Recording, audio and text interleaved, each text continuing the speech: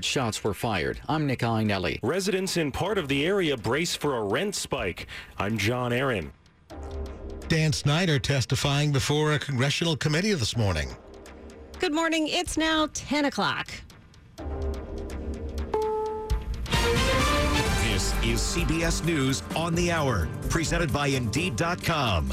I'm Deborah Rodriguez. President Biden insists the U.S. economy is on the right path, despite this morning's report showing it's contracted for the second month in a row. Bankrate's Mark Hamrick. The Commerce Department says GDP declined in the second quarter at an annualized rate of 0.9%, weaker than expected. That follows an earlier annualized decline in the first 3 months of the year of 1.6%. That hits a rule of thumb for a recession, but Hamrick cautions there will be revisions to this morning's numbers.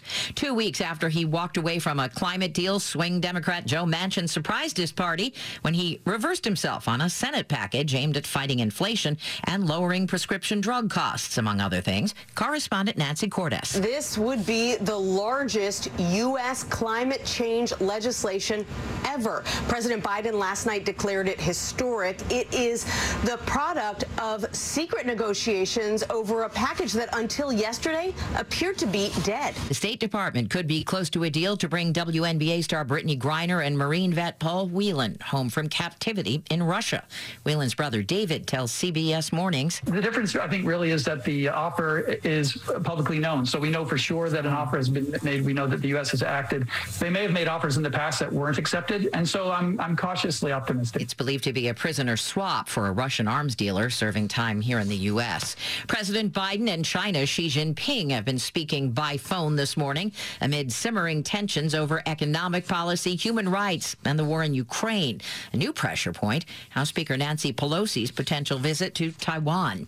Kim Jong-un has issued a new warning to the U.S. and his neighbor to the south. Reporter Alex Jensen from Seoul. After months of speculation that North Korea is preparing a first nuclear test since 2017, leader Kim Jong-un said his country's nuclear deterrent is ready to mobilize. Speaking on the anniversary of the ceasefire ending the Korean War, he also said the North's fully prepared for a military confrontation with the U.S.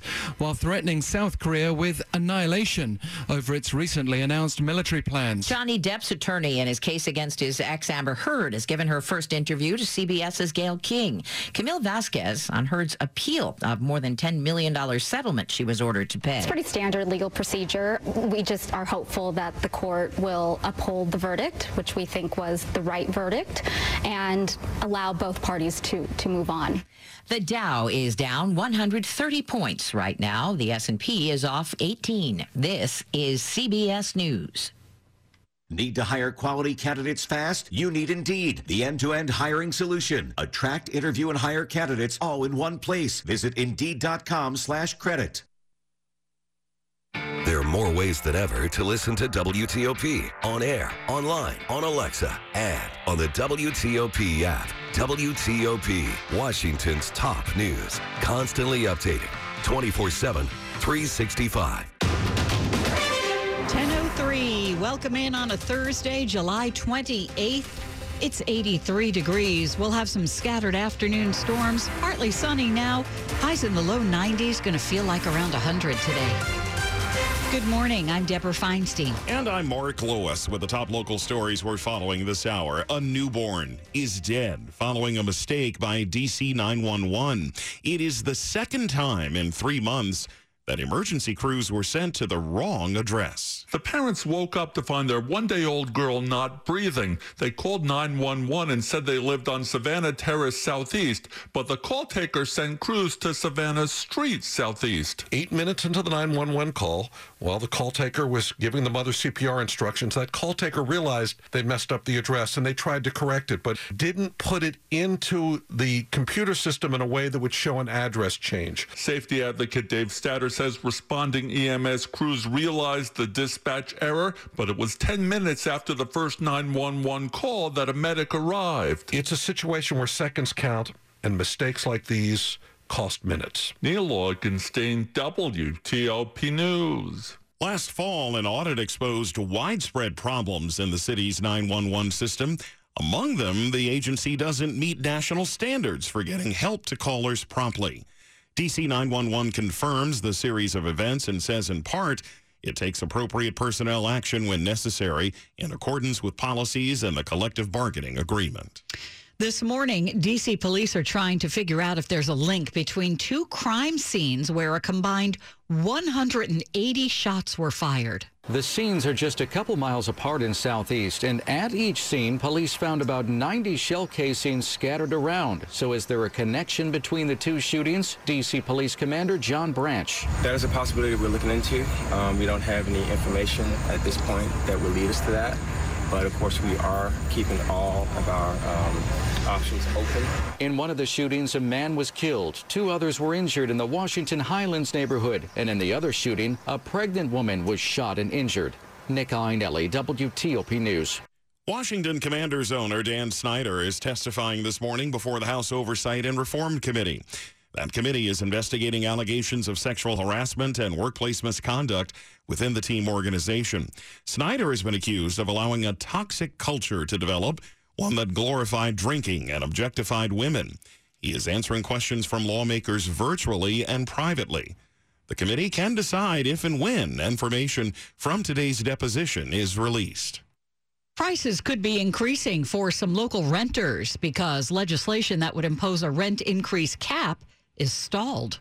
The measure would have kept landlords from raising rents more than 4.4% for another 6 months in Montgomery County. But property manager Sid Menkes told council members landlords are dealing with higher expenses. The property taxes went up, homeowners and condominium fees went up, property insurance, repair costs, costs of replacing appliances, and Montgomery County rental license fees are all going up. Resident Kimberly Johnson said, I know the road to a solution of the affordable housing issue is complicated, but if the government cannot help people meet its most essential needs, then what is the point of the government? The vote on the measure wound up coming off the agenda, and now it won't happen until September. John Aaron, WTOP News. Now, the county has restarted its COVID rent relief program. That's where renters who've experienced a financial hardship related to the pandemic can apply to receive funds. Just ahead, a check of traffic and weather on WTOP, and then tonight's congressional baseball game. It could be disrupted by protesters. 10:07. It takes years to build a business that sustains a family and is worth passing on. At Sandy Spring Bank, we work closely with clients to provide the financing, cash management, and deposit products necessary to grow a business. So your life's work will continue to prosper once it's in someone else's hands. We believe real banking is a conversation. Let's talk about your business. Visit sandyspringbank.com/business.